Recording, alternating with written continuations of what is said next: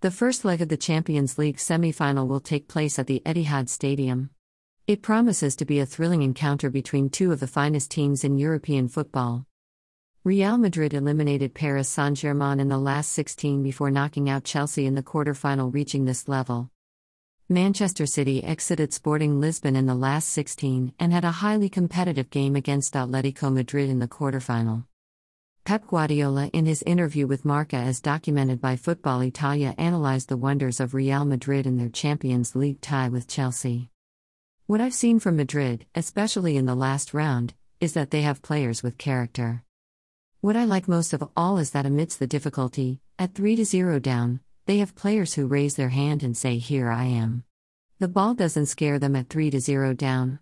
It does others, but not them.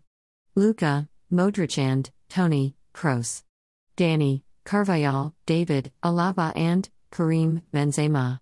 They ask for it. "If we have to play against their history, we won't stand a chance," Guardiola said. "They're better at that. But we have desire to compete against them. It's an incredible test."